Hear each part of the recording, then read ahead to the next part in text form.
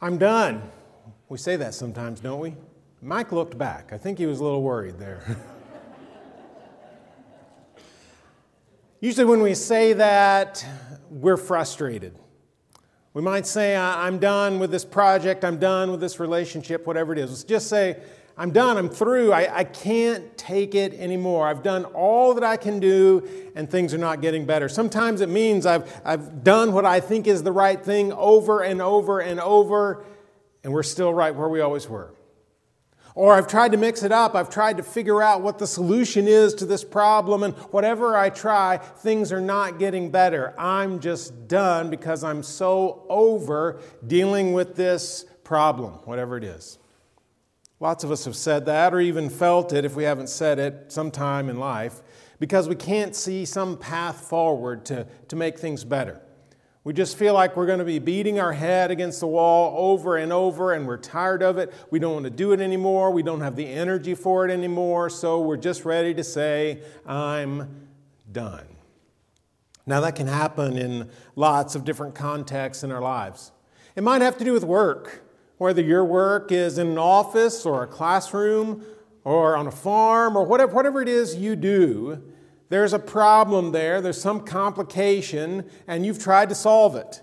And you've tried to solve it again. And you've tried to solve it a different way. And you've sought out expert advice, and you've read something, and you've gone to a conference, or whatever you could do to deal with the problem you've done, and the problem is still there, and you're ready to say, I'm done. I'm done dealing with it. Could be in a relationship, couldn't it? Where the other person just is not willing to deal with the problem. You want to fix whatever is between you and that other person. You want to deal with it. You want it to go away so that you can move on together. Maybe you want to fix the other person and whatever problem they've got. And you've tried, and over, you've tried again. And it seems like instead of the relationship healing, there's just more conflict, more trouble. And after a while, you're ready to say, you know what, I'm done. I'm not doing this anymore because it is not getting better. Maybe you've dealt with an addiction, either in your own life or in the life of someone you love. And there are times when it feels like, okay, it's getting a little better because you've put everything into it. All your willpower is there, or their willpower is there, and you think it's finally going to go away, and then before you know it, it's back in the same old patterns, the same mistakes. And you just want to say, I'm done. I can't face this anymore. And you know, occasionally in life, there are times when we're dealing with a problem, dealing with an issue, and we just need to pack it up and go because it's over. It's time to stop dealing with it, and we have to say, I really am done with this. But more often than not, I think we're called to persevere. I think we're called to figure out the solution, to keep trying because of commitments or responsibilities that we have. We're called to keep going in this thing. But the question is, how do we do that? Well, today I want us to think about that. As we continue the series that we're calling Reset here at the beginning of this new year, I want us to think about how, it doesn't help just to turn the page of a calendar. All the problems are still there. We found out that 2021 is not a whole lot easier than 2020 was. But how do we reset ourselves and allow God to reset us so that we are becoming the people that God wants us to be and we're doing the things that God has called us to do? How do we reset that? And one of the things we have to think about is dealing with the problems that are in life and in relationships and in workplaces and classrooms. And how do we keep going? Well, Scripture has some help with that. And that's what I want us to turn to today. A couple of passages that I think can inform us as we attempt to persevere in the things that really do matter in life. And so the first one is really sort of a description of the kind of people that we are. It's in Hebrews chapter 10, verse 39. The writer says, "But we do not belong to those who shrink back, who give up, who are afraid to keep going. We're not part of those who shrink back and are destroyed, but to those who have faith and are saved." We as Christians are not people who are afraid to try. and just give up and fall apart. We're part of those who have faith and persevere. That's part of our character as followers of Jesus Christ. And we see that at work in Jesus' life, right? Jesus kept going in the midst of all kinds of opposition. We certainly see that at work in the life of the early church in the book of Acts, as they kept going in the midst of all kinds of opposition. So if we're that kind of people who keep going, how do we do it? Well, a great passage to turn to, and maybe one that's familiar to you, is found at the end of the book of Ephesians, Paul's letter to this church that he had a close relationship with. We actually talked about the first 3 chapters of this letter last year in pretty good detail. But today I want us to turn to the end of the letter, where Paul sort of brings it all to a conclusion, this great peroration, we might say, where he has this rousing conclusion that helps them build up their faith. And Paul's talking about this armor of God that we've heard of. He says it this way in verse 10. Finally, be strong in the Lord and in His mighty power. As we think about perseverance, here's the beginning of it. Be strong in the Lord and in His mighty power. There's the key. Paul doesn't say, okay, gather up all your own strength because that's what's going to get you through. Well, we know that's not true.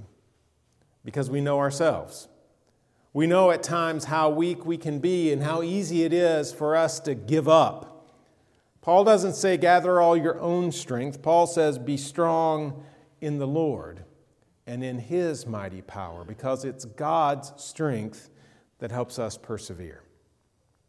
When life is really difficult and when we feel like saying, I'm done, the place to turn is not inward. The place to turn is to God, because it's His strength that gets us through. But how does that work? Verse 11, Paul begins to lay that out. Put on the full armor of God, and he's going to describe that armor a couple verses later. We'll come back to that. Put on the full armor of God so that you can take your stand against the devil's schemes, so that you can persevere, right? So whatever the devil throws at you, you're going to be ready. And he's going to use this image, a common image in the ancient world, especially in a town as large as Ephesus, of a Roman soldier. And they had this armor that they wore head to toe that would protect them against all of their enemies. People would have seen this. They knew exactly what Paul was talking about. And Paul says, we've got enemies too. And at times we feel like we're in a battle. And we need protection in the midst of that battle. But in verse 12, Paul lays out what that battle looks like. And in some ways it's surprising to us, because he says, for our struggle is not against flesh and blood, but against the rulers, against the authorities, against the powers of this dark world, and against the spiritual forces of evil in the heavenly realms. Now, if I said, who's your enemy? Most of us could come up with a name, right? We can think of people that, at least at some point in life, have been an enemy. I mean, it feels like they were working against us. Paul says that's not your enemy. Your enemy is not flesh and blood. Your enemy is not another person. In fact, when we hear Jesus talk, our enemies are the people that we're supposed to love, right? People are to be loved. People are to be encouraged to come to faith in Jesus Christ so that would transform them. Our enemies are not people, as much as it may feel like they are. As much as it may feel like there's a person out there opposing you, Paul says that's not your enemy. Your enemy is the devil's schemes in verse 11. Your enemy is the rulers, authorities, powers of this dark world, the spiritual forces. The first step in winning the battle is to understand who the enemy is. Paul says, and we don't talk about this a lot, but that we're in a spiritual battle. That Satan is at work in our lives, attempting to tear us down, calling us to give up what matters most, calling us to say, I'm done. Paul says if you want to win the battle, recognize the enemy. And the enemy is not the person who may oppose you, but the spiritual forces which are at work behind that, the dark forces of this world. And that's uncomfortable. We don't really like to think about that. It's a little creepy in a way. But Paul says that's the real enemy. And if you find a victory there, you find a real victory. Winning against another person is not a real victory, because then we're not loving them, and then we're not bringing them to Jesus. But winning against the dark forces, that's a real victory. So how do we oppose Satan? How do we oppose the real enemy? Paul says it this way. He begins in verse 13, describing this armor. Therefore, put on the full armor of God, so that when the day of evil comes, and I think he's talking about any day that can bring evil, you may be able to stand your ground. And after you have done everything, to stand. So whatever comes, you're ready to stand up and face it, not because you're so strong, but because God's at work. Here's the armor. Stand firm then, with a belt of truth buckled around your waist, with a breastplate of righteousness in place, and with your feet fitted with the readiness that comes from the gospel of peace. In addition to all this, take up the shield of faith, with which you can extinguish all the flaming arrows of the evil one. Take the helmet of salvation and the sword of the Spirit, which is the word of God. 6 things that Paul says we should take up, that we should wear. Now, how are those 6 things going to help us in this spiritual battle? How are these 6 things going to help us persevere in the things that we really need to persevere in?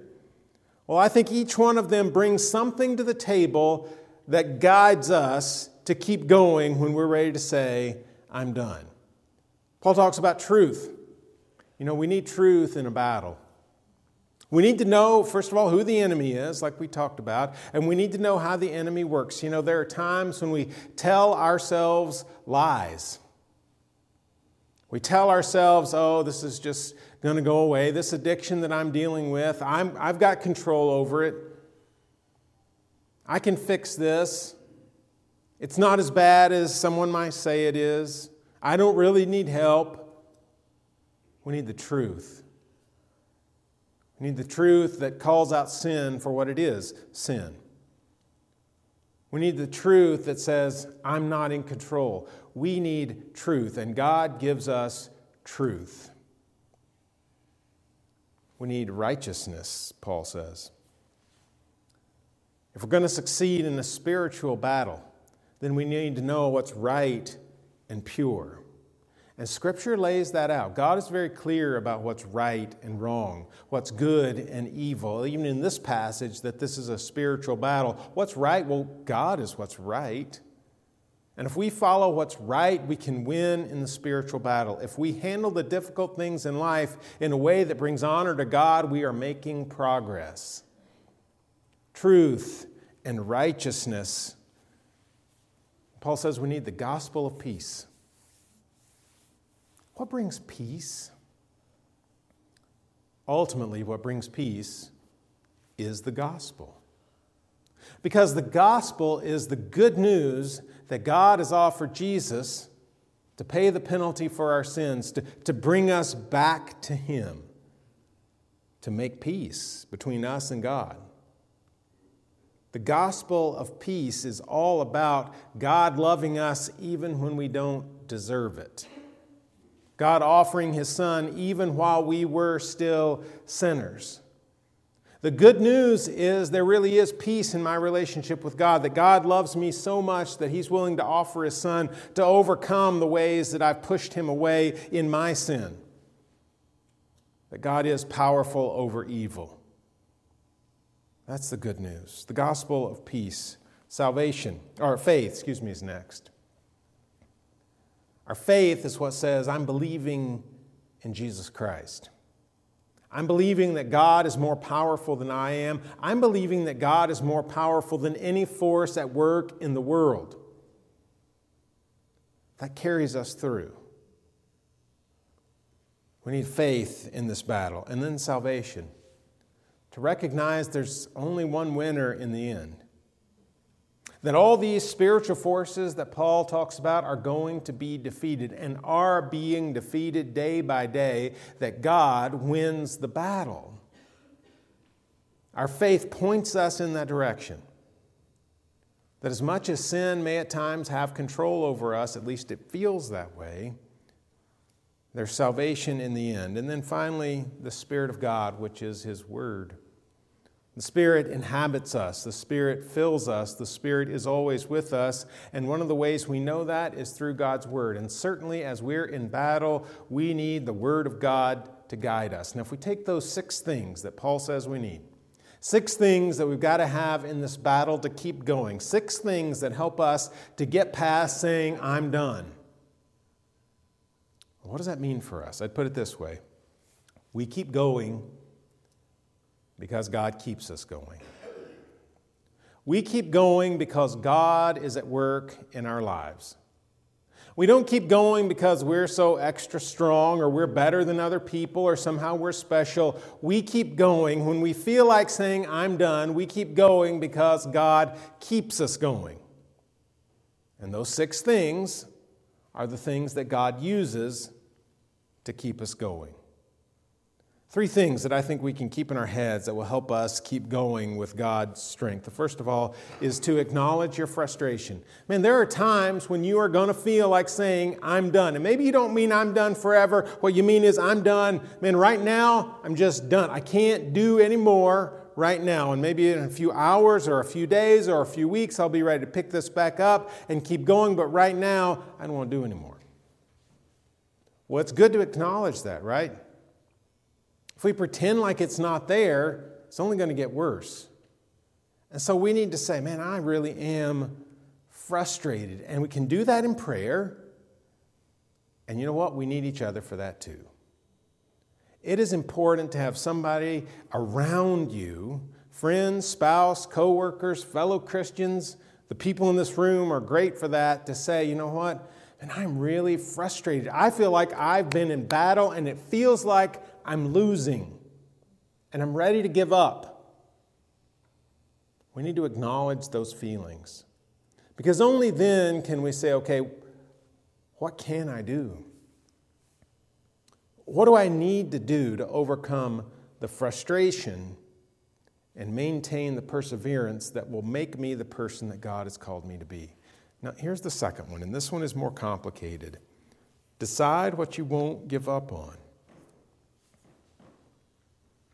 We have a lot of commitments in our lives, don't we? A lot of commitments. And some of those commitments are lifelong.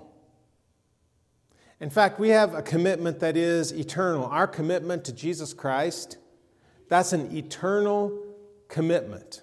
When we follow Jesus Christ, we are saying, I'm going to spend the rest of this life serving Jesus.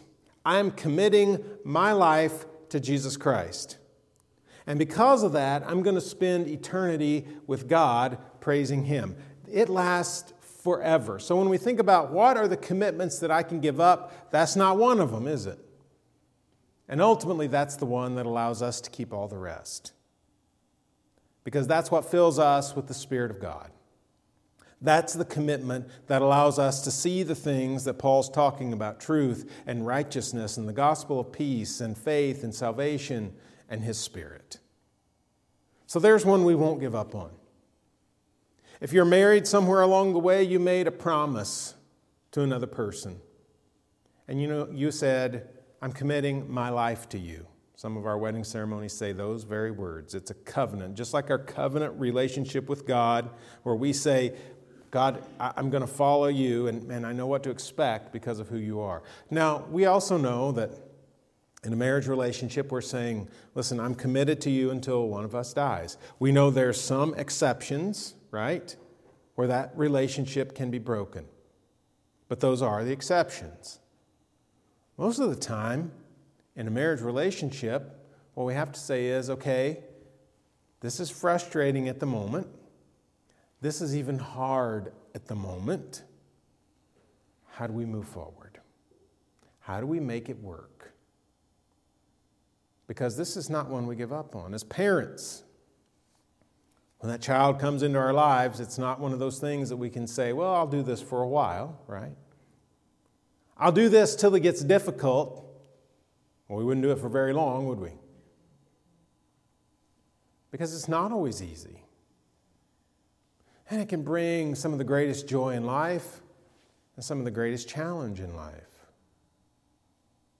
We don't give up on it, though. We need the perseverance that comes from the full armor of God as parents. Now, we could name other commitments in life that are long-term, maybe even lifelong. And then there are others that we just sort of have to evaluate along the way, right? Commit to a job, commit to an education program. Is that lifelong? No, probably not. How long does it last? Well, it depends. So we have to look at that and say, okay, where am I in this? Is this something that I should keep doing?